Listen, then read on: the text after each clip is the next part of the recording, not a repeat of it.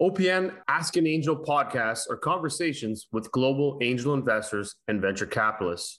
We explore how to invest, understanding investment strategies, and approaches to due diligence. Join us and learn what it takes to be a startup or what it takes to invest in the next great company.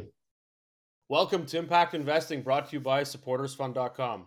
For the student visa capital of the world, Toronto, Canada, I'm your host, Jeffrey J.P. Potvin, and let's please welcome from the longest underground shopping complex in the world with 1,200 stores and 30 kilometers in length in Toronto, Canada, Aditya Aggarwal, partner of BDC, Industrial Innovations Fund. Welcome, Aditya. How are you today? And thank you very much for joining us. Thank you, Jeffrey. Glad to be here. Doing well. You know, we're hitting this bout of late summer weather in Toronto, so couldn't be excited before we get into the cold fall and winter here. So glad to be here. I love it. And I do see that things are going to change this weekend. I think it's going to start raining and temperatures are going to drop in half. So I think we're at that exciting moment where it's got to get outside the next 2 days before the sun disappears, and hopefully it comes back, but we'll only pray for that. Yeah, I'm hoping I get at least one more round of golf over the long weekend, the Thanksgiving weekend, before you know I put my clubs away. I love it. Well, I'm pretty excited to have you join us today, and the reason, of course, is that you're part of one big conglomerate of investors in Canada, and you know we don't always get the opportunity to really understand how this behemoth of an investor comes into it. And I say behemoth because in Canada we tend to have a lot of areas to do investment, but you don't always have one big player that just really does a great job on investing in a lot of the great innovation that's coming out of Canada. And you see this across the globe, and everybody's trying to kind of match up to what Canada's built, especially in this early stage and mid-tier ecosystem. So it's very exciting to have you to be able to kind of chat through some of this and get some learnings from you. But on the other side, I think the other side that excites me is that you're also an engineer by trade. So I don't always get the opportunity to talk with a fellow nerd, I guess, or a software hack, I guess, or however we want to call it. But I'm very excited about that side as well. So, but to jump in and get the show started, the way we like to start things off is we want to learn a bit more about you. So if you could share a bit about your background, all the way from your schooling days through Dalhousie, all the way through to everything you've done today. And then one thing about you that nobody would know. All right, good. So maybe I'll start with the first part of the question, my background. As you said, I'm a technologist at heart and by trade. I was never in the financial world, and if you would have asked me 20 years ago, 25 years ago, what I would have been doing in where I am today, probably the answer would have been very different to where I am. So, I'm a computer software engineer. Spent 4 years in India, Bangalore, which was at the time you could call it the Silicon Valley of India, probably still is. And there was a big push right around when I joined engineering school. There was this whole conversation around Y2K. So the switch of the millennium, 1999 to 2000, everybody was talking about Y2K. So tons and tons of money was poured into IT company and services company in India to just solve that problem, which kind of created a buzz around, everybody wanted to be a software engineer, computer engineering growing up. In that period, which led me to join engineering school. I started as a chemical engineer and eventually switched to software engineering in my fourth term, which was interesting, right? So I did, the initial 101 on fluid dynamics and then so on before I started programming with C, C++ back in the day.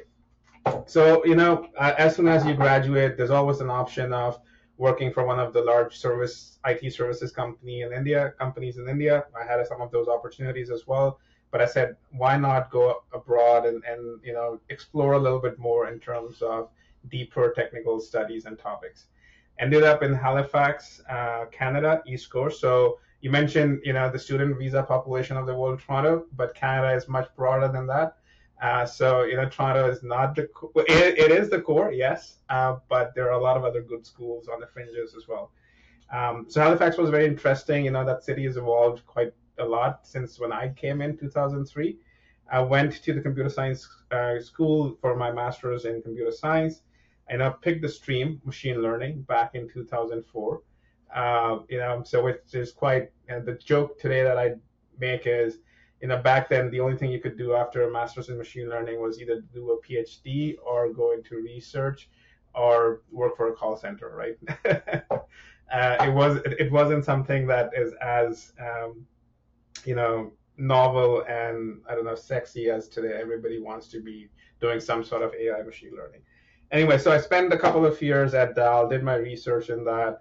The problem that we took on was a classification problem in biology, which is related to classification of protein sequences. So it was quite relevant from a research academia point of view. And then, as you know, that didn't that doesn't really pay the bill. So after I graduated, I was like, okay, what's next? So I had this cool opportunity in Halifax because I was like a programmer at heart, wanted to do a lot of programming still. So I joined this startup that was acquired by AOL in the voice over IP domain. Think of 2004, 5. Skype was the rage. Everybody was, voice over IP, kind of replacing phone lines and what we could do with IP-based phone conversations and systems. So it was a very cool opportunity. We were with the company at the height when the platform that we worked on had the biggest number of subscribers in the world from a chat perspective, 40 million users, right? So um, those numbers seem small today after the Googles and the Facebooks, Metas, and Instagrams of the world, WhatsApp as well. But at the time, they were one of the largest platforms of users. So that was interesting. And then for personal reasons, I moved on the East Coast, New Brunswick. So if Halifax was small for somebody coming from Delhi/Bangalore in India, think about Fredericton. So a city with 50,000 people. The biggest shock was, okay, where are the people? When I landed in New Brunswick, Fredericton, on a Sunday, probably I could count 20 people on the street, and I was like, okay, this is a Sunday. Okay, we'll see more people on come Monday. Okay, so Monday rolls around, and there's probably 50 people on the street. So it was a bit of a shock, but I cannot complain because I spent 10 years in Fredericton, spent 5 of those years with, again, programming, deep R&D with a company called Caris, which was eventually acquired by Teledyne Systems. So we were one of the unique in terms of building ocean mapping. So if you're on a boat, yacht, or anywhere else operating a port, the software that you're using for managing the waterways, navigation, and so on, was probably built by that company. So it was very cool.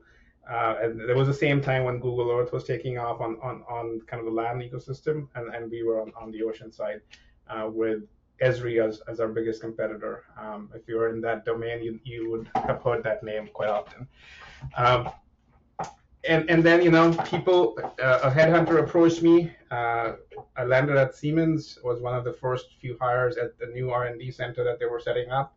Joined them again as a software engineer, and it is interesting that I spent that time in New Brunswick and the opportunity to work with this behemoth of a Fortune 50 company, Siemens, setting up R&D center.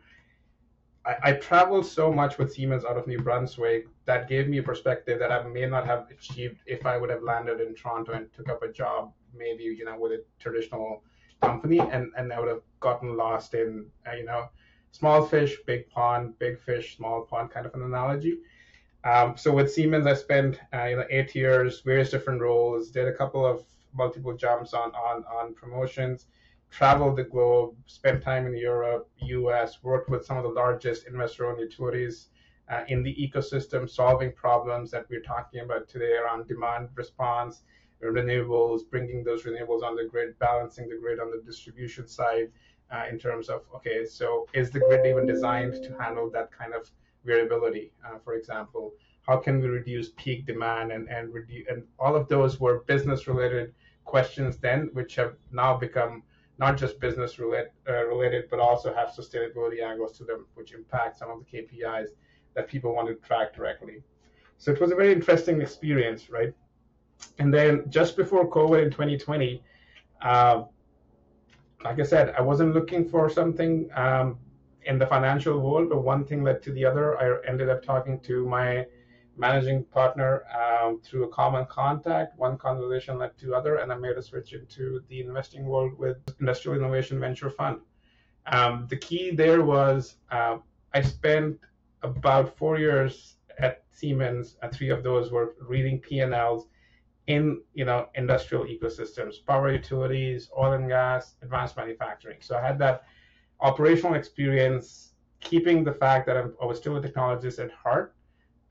Making sense of not just code but also numbers was a plus. And with this fund, the focus was industrial innovation, so it was just um, made sense at the time. So here I am, a technologist at heart, engineer, and an investor today. I love it. That's a great background, and so many great pieces of being across Canada and then obviously traveling globally. And of course, we'll kind of dig into some of this and peel back the layers of it. But before we do, one thing about you that nobody would know. Well, a few people would know that are close to me, but it is that I was a very avid cricketer. I couldn't break it into professional sport, but instead I ended up being on the board of Cricket Canada, which is the national sports governing body, for a few years. So that was interesting. So I don't hear that a lot, but a few people know about them. Yes. Yeah. Oh, that's very cool. Very exciting. All right, so now we're going to kind of peel back and talk a little bit about all these great things and kind of what built the career and what got you today where you are.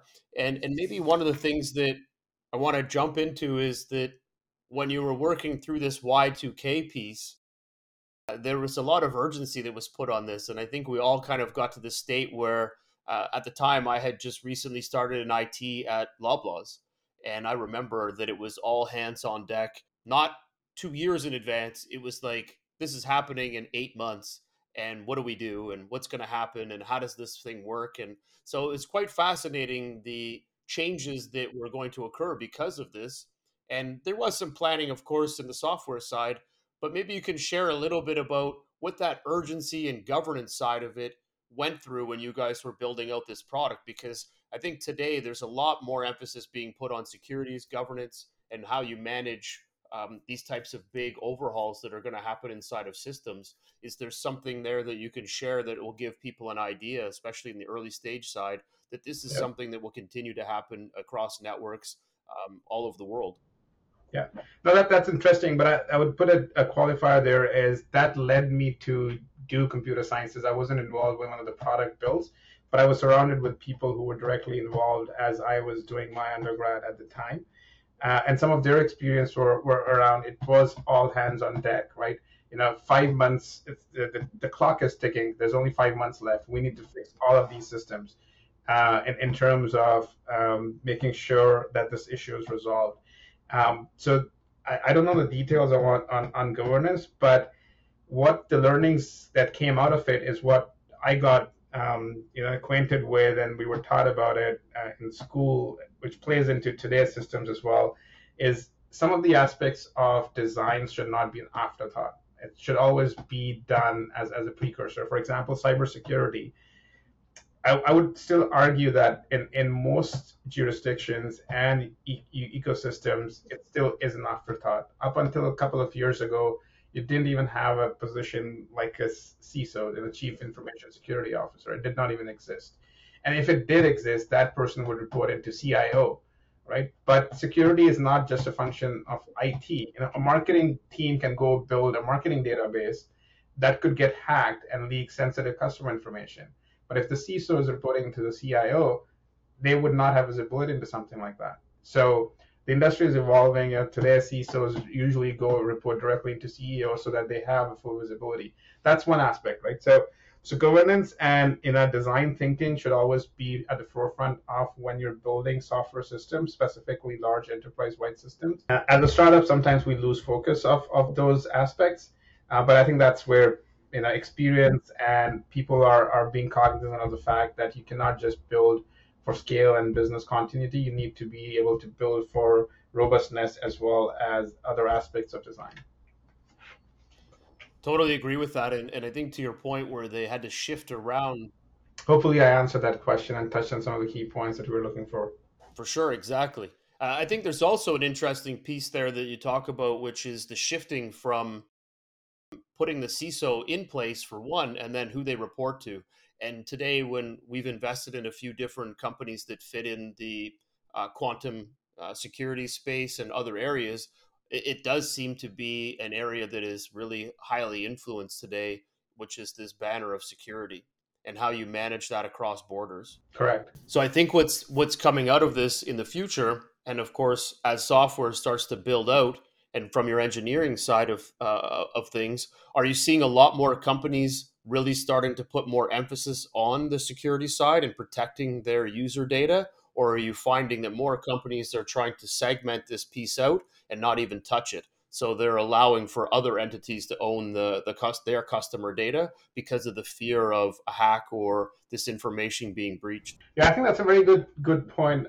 The way I would qualify the industry has evolved it is the the adoption of cloud computing, right?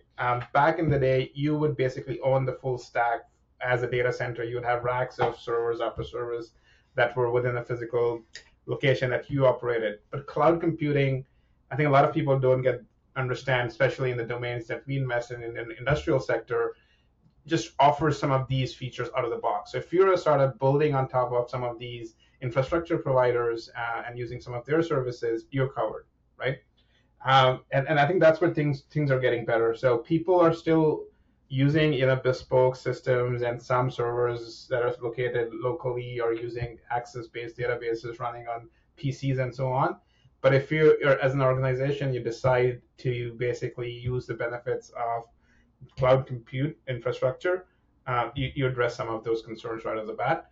And as you are, if you're part of a critical infrastructure industry, SOC 2 compliance, ISO 27001 are key certifications that you ought to have, even if you're a seed or a Series A company, right? You can't delay those for later stages. Agreed. So now you've taken this experience, you've now moved in and you've shifted over to running and operating inside of Siemens. And as you mentioned, you had the opportunity to travel and move around and learn a lot and get into a lot of different spaces.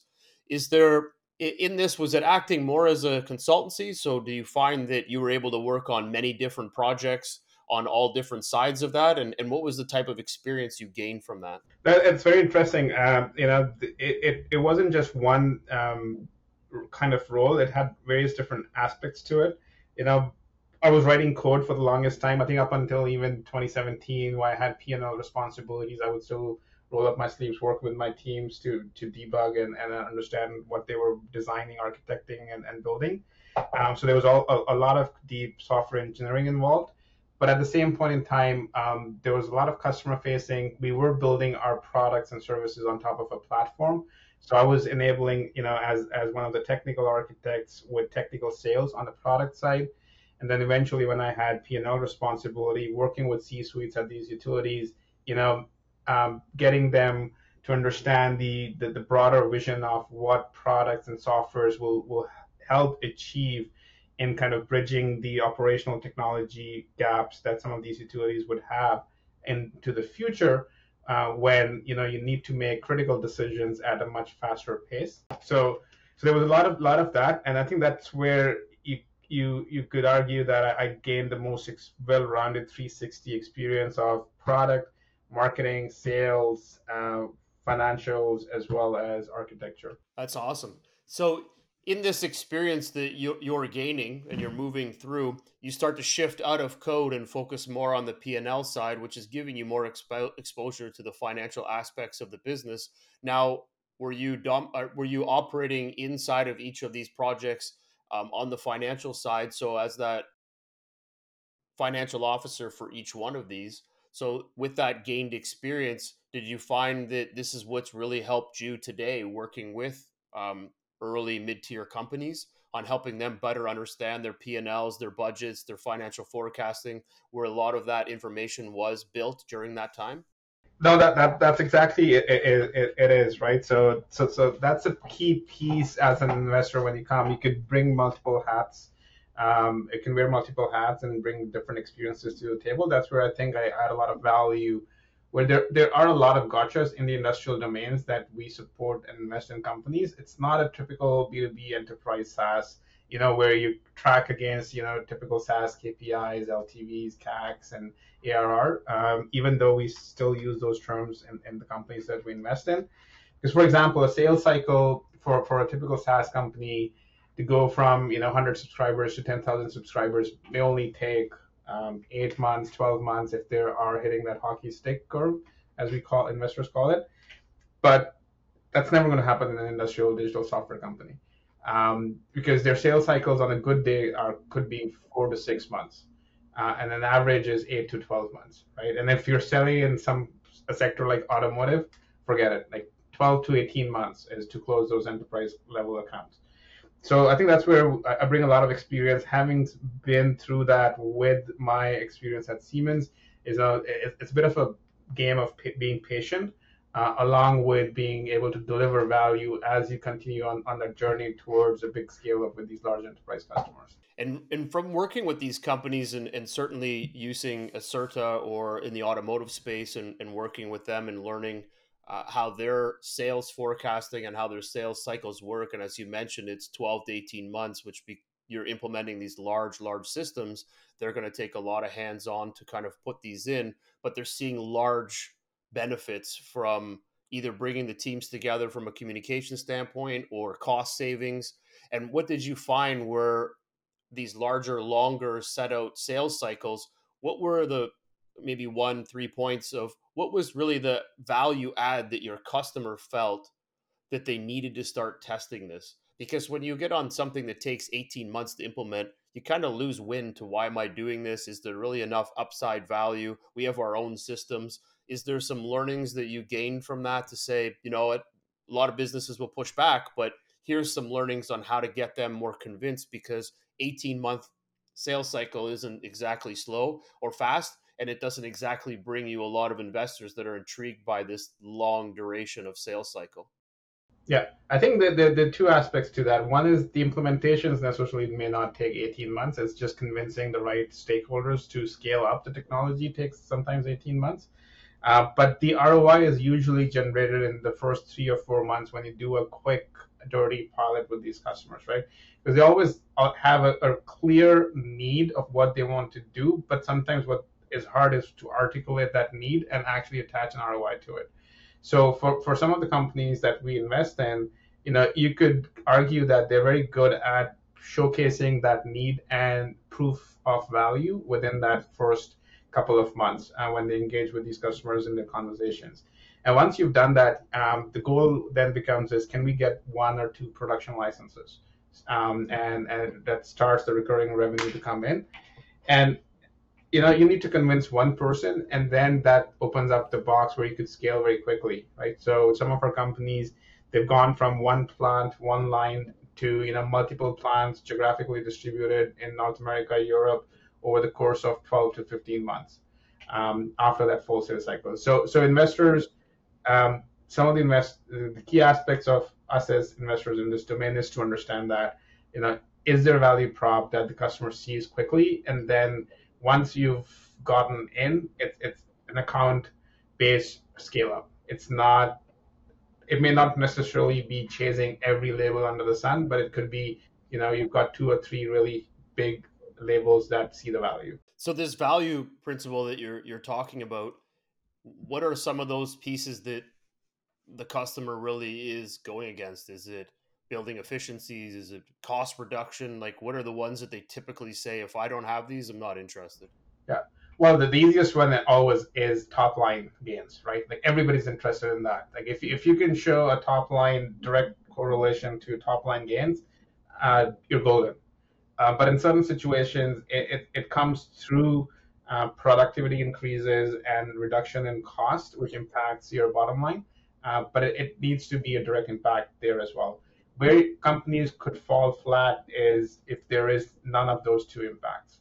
Like if you say operational efficiency, yes, but you don't know where it makes an impact, whether it's the top line or the bottom line, then that's a challenge.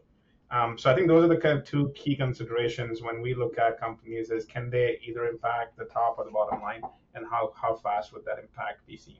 So speed is always going to be an element of this. So when these customers are looking at this, and they're large customers, Fortune 500 customers, They have sales cycles, they have costs, they have efficiencies they need to build into their models. So when they're looking at this, I'm assuming the companies are putting together fantastic case studies. Yeah.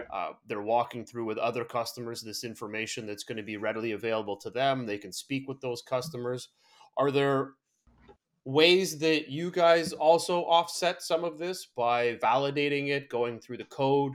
Are you doing things as well to help with this process so that in their case study, it's saying, BDC went through and did a 50-point check on our code and it shows that this is validated, AI is working, all this good stuff. Like, are you guys also doing things that build credibility into your customers? So no, we're patient, investors. We are active investors, but we won't go deep into that level because at the end of the day, it's the entrepreneur that's building the company, right? So we're happy to support them as investors. We will bring our entire network. Like for example, I make a lot of introductions through my network, business network as well as personal network that I've built over the course of the last few decades. Expose the right people from that network to the companies. In some cases, we expose them to people who are experts in product management or marketing or sales functions, and that's how we help them. And in some cases, we would have that expertise too, but we want to make sure that we provide the best, put the best foot forward for our companies. But we're not a certification body where we would say, okay, we've done this sort of a 50-point inspection and we conform, because that's the company, and then they have other entities who are experts in doing that if that is needed. Fair. Now, when these companies are onboarding their potential clients and their verticals and their focus, is there on your investment side, the companies that you're investing with, are you coaching them as an overall structure on how to focus in on each of these customers in each of the verticals? Like, is there that hands on experience that says, hey, company A, we're investing in you, and this vertical is a really good vertical. We see you guys operating in here. We've got some efficiencies. We've got a couple of our key analysts that work in this space. We're going to help you onboard these customers, and we can help you cut back that time so that it speeds things up a little bit quicker. Yeah, we definitely provide that service from a business perspective. Like one of our companies, one of our principals is helping them create, dashboards that will sit on top of their CRM to get efficiencies on the sales process. Uh, in one situation, I was working with a company where we looked at their overall stack and then help them see, okay, how could we, reduce some of the costs so the GMs go up, the gross margins go up. So that we do that on a need by basis, because one of the philosophies that we have as an industrial innovation venture fund is, when we invest with conviction, and we also want to be able to help the companies as much as we can by being on the board as a director or an observer. So we are structured that way as well. So we will never go and have a 50 or a 60 portfolio company, because we know as partners and principals on the team, you get stretched thin. So our investment focus is, I would be maybe on 4 or maximum 6 boards, so that I could go deep with these companies as they need assistance, or just brainstorm ideas. But I will say this, and this is kind of on a different note, coming from an operator from the industrial world, being a VC is a bit of a change, because you're a little bit more passive than active. You're not driving the bus or rocket ship here in this case, right? You're not the pilot, and you're necessarily not even the co-pilot, right? So you're the tower, the ground crew who's controlling it and giving them some instructions. But so that takes getting used to for sure. There's a bit more of guidance versus Yes, diving in and helping them rebuild their system. yes, yes. You mentioned that you get the opportunity to jump on boards, and I've seen that you're on a few different boards, and one of them in particular, which is Acerta, and they just not too long ago raised a Series B round of investment. When you guys are working and putting in the capital into the business, and as you mentioned, you're doing different facets along the way to help guide and manage through with your portfolio companies. When you choose to go onto a board, specifically into a software innovative company that is scaling, when you're inside of that, do you find that having that board seat is really allowing not just you, but your entire team a better view into being able to help solve other problems that you may not have even imagined were going on inside the business? Yeah, I think there's always that aspect when once you are on the board, you see some aspects, and it's not just helping that one particular business that you're on the board of. For example, there are learnings that you could bring back to the team that they could apply to other portfolio companies where we have board seats, right? So, okay, how did this company in the industrial domain cut short their sales cycles from 12 months to 6 months? What are the key levers that they kind of turned? Can we use them somewhere else? So that's a very good way of not just adding value on one, but also learning and adding value on the others. And at the same time, like I said, for example, with Acerta, we're co-invested with our Thrive platform. So there are aspects of the ecosystem that they have expertise in, and then they have an observer seat. So they come in and help with, let's say, the financial aspects of the business sometimes in terms of, balance sheets, income statements, and how do we provide some optimizations within the financial aspects of running the business. So we're always open and we're always adding value and learning, and it's not about one way; it's two ways. So we learn and implement it somewhere else too. I love that because I find that as you start to grow and scale your business, everybody has points of view, and Yeah. it's not always easy to take and disseminate across all bodies that are part of this. So, how do you really shape that up and utilize your team? And you have a large team. How do you utilize that team and the knowledge that they carry across different boards and different groups to ensure it benefits the company that you're working with at that time? And I think that cross communications, but of course, now you're getting into other investment groups that are also part of it, and they have skills that you can utilize as well. So there really is a big portion of that, which is helping on the communication side to ensure that these boards are providing enough feedback and direction into the business so that they can make the decisions they need to in order to move and build that business forward. Yeah, exactly. And all of that's going to come at a time and an expense. And because your team is dedicated to do this, I think that's certainly a great learning for your team, but also for the company you're investing in. Now, when you look at these portfolio businesses and that you're on boards and that you're structuring them, is there anything that you would say to a founder? What's the right time, or what has been the right time for those founders to start putting together stronger boards or making the changes that they require? Have you found over the last few years that you've been operating inside of this investment group where you say this is the perfect time, Series A, you've got to have at least 5 people, pull some domain experts. This is where we got to start scaling your business. Well, that's always the case, right? So how we complement the organization. At the end of the day, the board is the oversight, right? And the board's fiduciary duty, first and foremost, is to the corporation. And I think as VCs, that's how we also look at it. That is the first role. And if the time is right and the company is ready to scale and expand the board, we should always do that. Like there have been instances where we've let go of our board seats so that the right people can come in at the right time for the company, and we've expanded some of the boards where we've added key independents on the board that bring a lot of domain experience, industry experience, in addition to what we may bring or other investors may bring. So we're always open, and we're always mindful of what is the best for the company, right?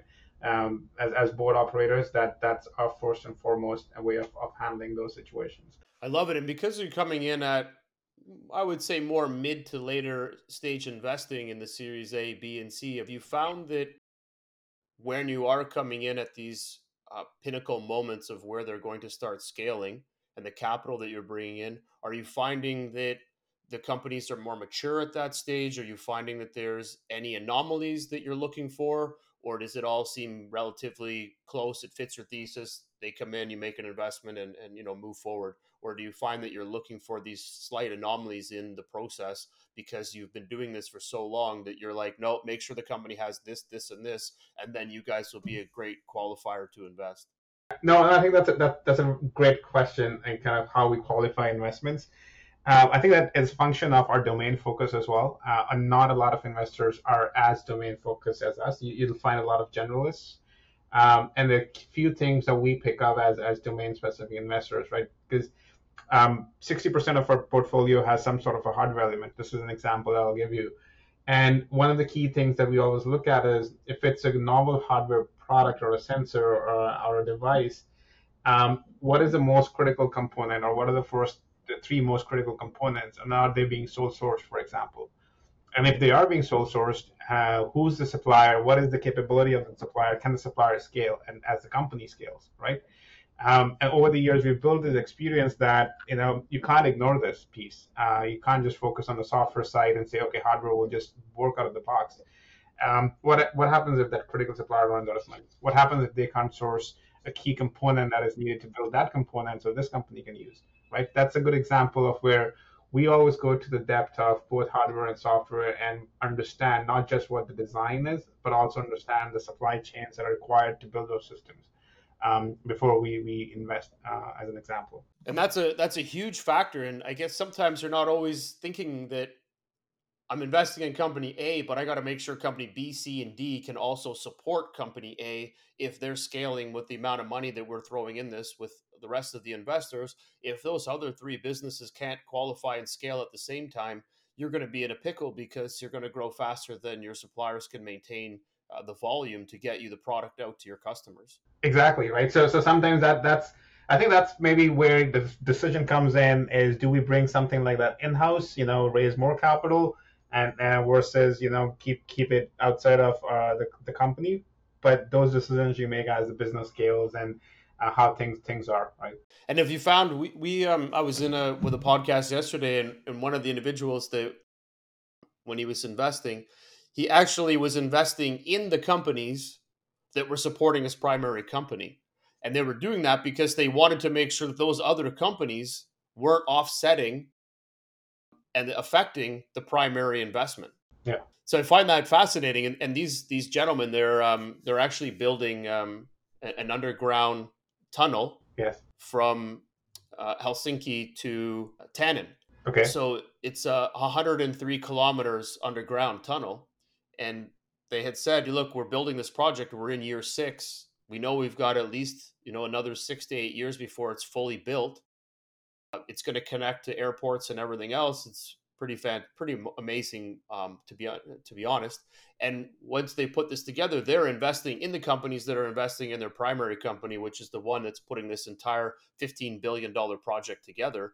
And they're investing in all of the different startup companies that they see are going to be able to support what they're doing to make sure that those companies are growing and scaling at the same time that they are. Because if they don't, they won't have the support in the next 5 years once that train is now operational, once they finish burrowing those tunnels. That's very interesting, right? So, for us, I mean, if that company fits our investment thesis and is in Canada, and they're building something cool, we'll always look at them, or maybe some of our sister funds could look at them.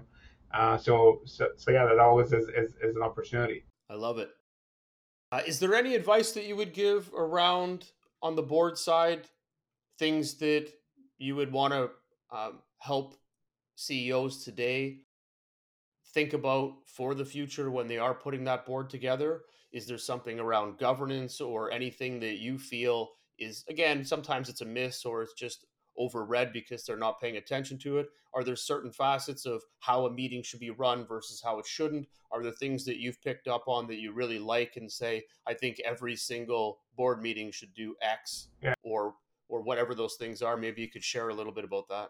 That's a great question, right? And as I got more board experience, being for spending time on some of these boards, there's definitely a few things that stand out. So if I were to pick the top two, the first one I would say is board meetings should be efficient and quick. They should not be a 3, 4, 5 hour strategy session. Hour and a half to 2 hours that touch on key KPIs of the business, top line, bottom line, revenues, key customers, key deliverables, implementations, and then key risks across the next few years, along with a comparison against the 3 year operating plan. I think that's what a board meeting should be: quick, concise, precise, and done. And I think the second part I would say is being a board member. As an entrepreneur, if you're looking to see who you should bring on the board, I would say don't think of it as you're bringing somebody who's going to be working with you 24/7. I think the board's responsibility should be that they're there to offer solutions to problems that may or may not exist, right? And they can help see problems that you would probably experience in the future. But the sentiment from the board or the member who's coming on board should always be that the entrepreneurs know better than the board members themselves of what they're trying to do and build and solve. Because you're investing in the company because you believe in the company, right? So you need to be able to believe in the entrepreneur as well, and let them know where you could help and be better and better focused, right? So that's what you would want in a board member. You don't want somebody coming with a stick and say, okay, I've got this experience. I know this is the only way to do it. It is my way or highway. You don't want a board member like that. That's just my experience. Wholeheartedly agree with that. I support that, and I do agree that you don't want it to be weighted one way because somebody dominates the room because of the amount of money they brought in or the experience they think they carry. It really comes down to your earlier point, which is you're there for guidance.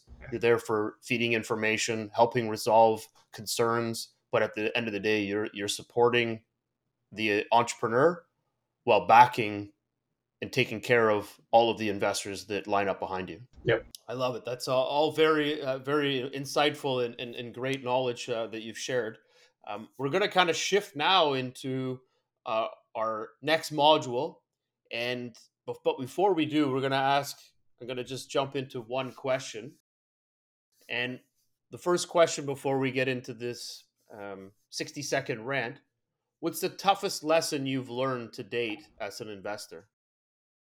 I think the toughest lesson was initially when I started in this world was um, being able to say no, right? Sometimes it's hard to say no. You're excited about the technology, but something else is not right, or you're excited about the business, but something else is not right. So coming from an operations world and a technologist at heart, is saying no. I think it's that's an art of saying no, because as a technologist you get excited by every technology company that comes and pitches, and it takes getting used to it. That's a great answer. It is there also the ability when hearing no to ask questions to learn what the no is, and do you think that that's valuable for the entrepreneur to do?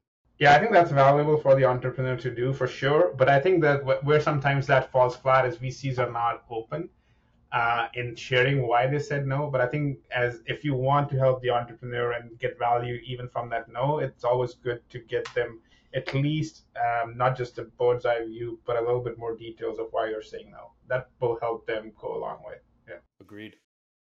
Is there a do you have a case study that you could share on what it takes to be a founder? Like of all the companies you've seen, maybe you thought one that was great, they got away and they took off and did a great job of building their business, or just some of that what the grit or what it may take to be a founder. Any case study that pops into your mind that really emphasizes what it takes instead of the glorified I build a company, sell it for $1 billion.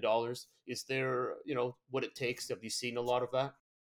Well, so I haven't seen a lot of that because I've only spent 4 years in the domain, so I would have read a few articles and so on.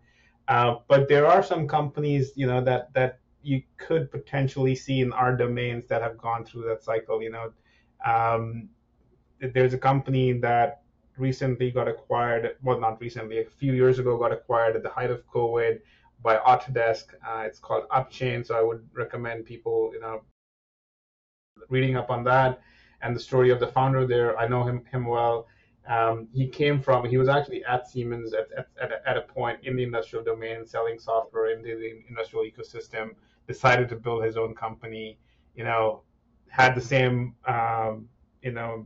experiences and challenges scaling that business initially, but, through grit, went through that ecosystem and built it. And you're not talking about a young entrepreneur here, right? You're talking about somebody who's seasoned, who's spent 20 plus years in the ecosystem. So to do that at that point in time in your life is actually very interesting as well. Agreed. And they're now saying that that's where you get the best entrepreneurs or those seasoned ones where most are coming in and they're between their 40s and 60s because they've got they haven't proven why yet, but they're saying that they've just have that domain experience, which just allows them to maybe navigate a little bit easier than someone coming fresh out of school, I guess.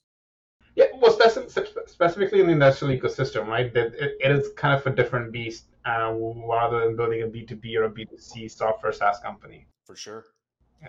Okay, we're going to go into the 60-second rant. So the way this works is we have 60 seconds. I'll show my hand when there's 5 seconds left. And the idea behind it is that you got 60 seconds to rant about anything that you think is rantable. And then I will throw something back at you, and then you'll close it off. Okay, are we ranting about stuff in the venture capital domain? Are we ranting about personal stuff? I want to be careful here. You can rant about anything you like, and we're going to use this as a way to drive people to come in to take a look at the podcast. So 60 seconds on whatever you think is phenomenal that we want to talk to. Okay. All right, tell me when. All right, go. All right, so the thing I want to rant a little bit about is my experience that I've gained over the last 4 years in kind of the Canadian ecosystem and venture capital ecosystem. I think it is very different when it compared to the south of the border. So the rant is, I think we as investors in Canada, not just our organization, which we do a great job at, but others, we need to be a little bit more bold, make bolder bets, and be able to support our companies to scale globally. I think you hear a lot about Canadian entrepreneurs going south of the border, raising these big checks and big rounds, and it's kind of become a culture or a way to do rounds, especially over the last 3-4 years. They just see value being added, but I think there's a lot more value to be added with the investors that are in Canada, and I think where that needs to shift is investors need to get a little bit bolder and being able to support these companies on their bold visions of making global leaders. I love it. That is a perfect rant. So I'm going to counter by saying, well, Canada is kind of a small country. We're happy being here. We're the tree hugging capital of the world. We don't really look to get outside of our domain. We're all polite. We don't want to be pushing against the grain. You're saying we need to be bolder, but really at the end of the day, we have a tough time saying no. And you shared that it was a tough learning for you. So how do we get around the abilities that we're bringing a lot of smart people into the country. Hopefully we can keep them all, but at the end of the day, we're not very aggressive. We don't have that capitalistic mindset. We're a socialist hugging community. How do we shift that so that we can be to what you just shared, which is more aggressive, pushing the envelope, putting more money out there and risking more all the time? How do we do that? I think I'm going to be a little bit controversial here. Hopefully I don't get beaten up by somebody, but I think as individuals, Canada is not that. If you think about, there was a stat that we read, it's published by University of California, top 5 countries that contribute to either unicorns or large startups coming out of North America. It's India, Israel, and Canada is in top 5. It's just we moved down south as a personal objective to build those companies in the US. So I think as a society, as a community, we're labeled that. But as individuals, we have that mindset of building big, doing big things. So I don't know how to solve that problem today, but I really don't like that label that, we don't like to do big things. We do. We just choose to do it somewhere else. I love it. Well, hopefully the American capitalistic market sees that and keeps jumping on the businesses that we're building and take them to the glory days, because at the end of the day, it creates a lot more value, wealth, and roles and jobs in Canada. And hopefully we can keep doing that, to your point, and we can get rid of the tree hugging capacity and start building a bolder community. For sure. I love it. All right, we're going to jump into the next segment, which is rapid fire questions. These are pertaining to the business side. So you pick one or the other as an investor. Okay. Founder or co-founder? Founder. Unicorn or a 4-year 10x exit? 4-year 10x. Tech or CPG? Tech. NFT or Web 3.0? Web 3.0 overall. AI or blockchain? Well, AI. First time founder or second, third time founder? First time founder. First money in or Series A? Series A. Board seat or observer? Board seat. Safe or convertible note? None. Is that an option? It is. It is, of course. And what I guess I'll ask, what do you guys prefer? What do you guys typically go in at? Straight up equity. Love it. Lead or follow? Lead. Favorite part of investing? Getting to see a lot of cool technologies. Me too. Number of companies invested per year? Anywhere between 2 to 4. Love it.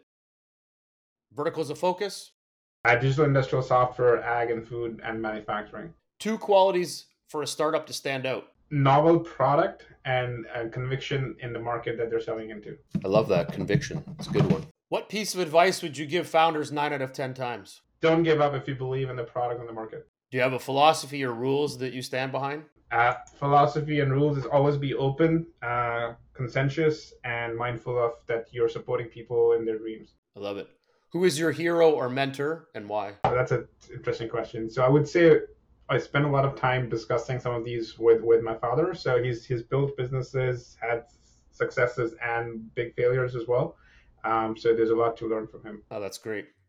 What is your biggest fear or phobia in the business startup ecosystem? That is interesting. Hype. Oh, there's a lot of hype. That's good. We could do a whole segment just on hype. Yeah, I agree. Yes. What line do you find you share to investors over and over? I'm sorry, can you please repeat the question?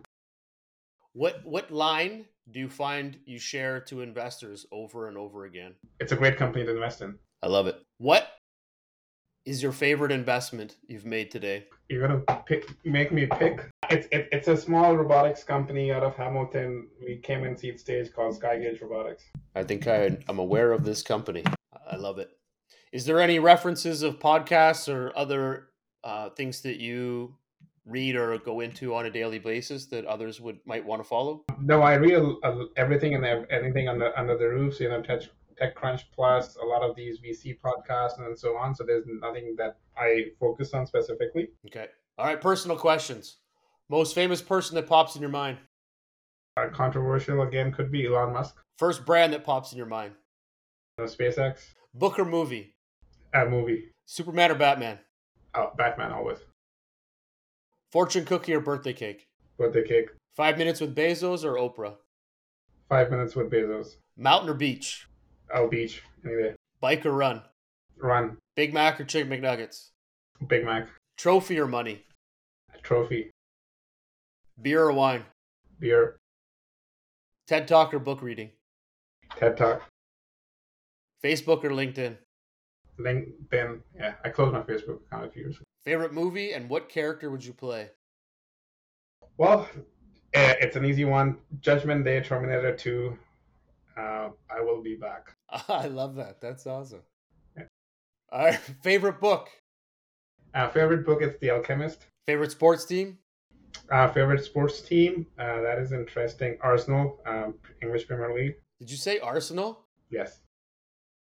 My God, you're like the first person of all the interviews I've done that's an Arsenal fan. Oh, really? It's incredible. Yes. I used to say, do you like Arsenal or Manchester? And everybody would pick Manchester. So I stopped beating myself up that there wasn't any Arsenal fans. So I refused to use that question. And now you're the first one. So this is phenomenal. I'm hitting the red, green buttons. Woo! That's awesome. There you go. Yeah, it's very rare. But if you're in Rwanda and places like that, there's a ton of Arsenal fans. But I'm not sure where they all are in North America. They seem to be hiding. So it's pretty cool that you're an Arsenal fan. Yeah, we're still a few. Oh, well, I think it's because we're always mid-pack and we can't seem to get anywhere in the top 5 until this past season. So maybe this year we'll pull through and make it to the top. Exactly. All right, we're almost there. What's the meaning of success to you? Being able to make my own decisions without having somebody knocking me down. I love it. And lastly, what is your superpower? My superpower is also my Achilles heel, being too analytical. Well, I've never had anybody be over analytical when it comes to investing or understanding the data side of any business. So I think that's a huge skill set. And because you're an Arsenal fan, it really ties it all together. So Aditya, I want to say thank you very much for joining us today. It's been a pleasure. You're a rock star, and I'm glad that we got the opportunity to dive in and learn more about your background and all the great things that you've been working on and going to be working on. And the way we like to end our show is we want to give you the last word. So anything that you can share to the startup community, to investors, I turn it over to you. Please also share how they can get a hold of you. But again, thank you very much for being on the show and sharing all this great insight. Thank you for having me, Jeffrey. Kind of last closing lines, it's always hard and very tough to be an entrepreneur. I've never been in those shoes directly, indirectly, yes, but never give up. And I think Canada is a great ecosystem, specifically if you're building software in the industrial ecosystem with the breadbasket of the world. We used to be in the top 5 in the manufacturing space and still are doing a lot of manufacturing as well. And just from an ecosystem perspective, you're able to scale companies out of Canada and still function globally. So don't be afraid of setting up and your startup here in Canada, and there'll be funds like ours or other ecosystem partners that are ready to support. So looking forward to engaging with whoever you are soon and go from there. I love it. Thank you very much again for all your time.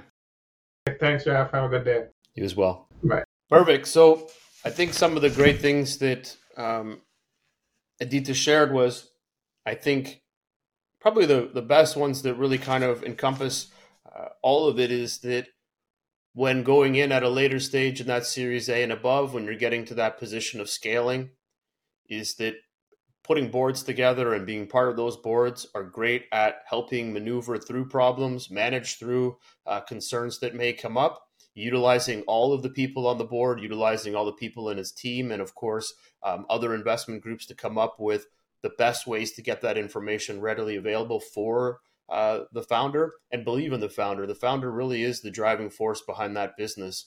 And I think they really emphasize that as well. And then, of course, understanding the numbers and putting together the whole concept behind, what really is going to drive home that business and make it successful. And when you're investing in one company, you're investing in all of their providers. So ensuring that when you are investing in the main primary company, that if you start scaling that business, that the other partners are able to scale at the same time.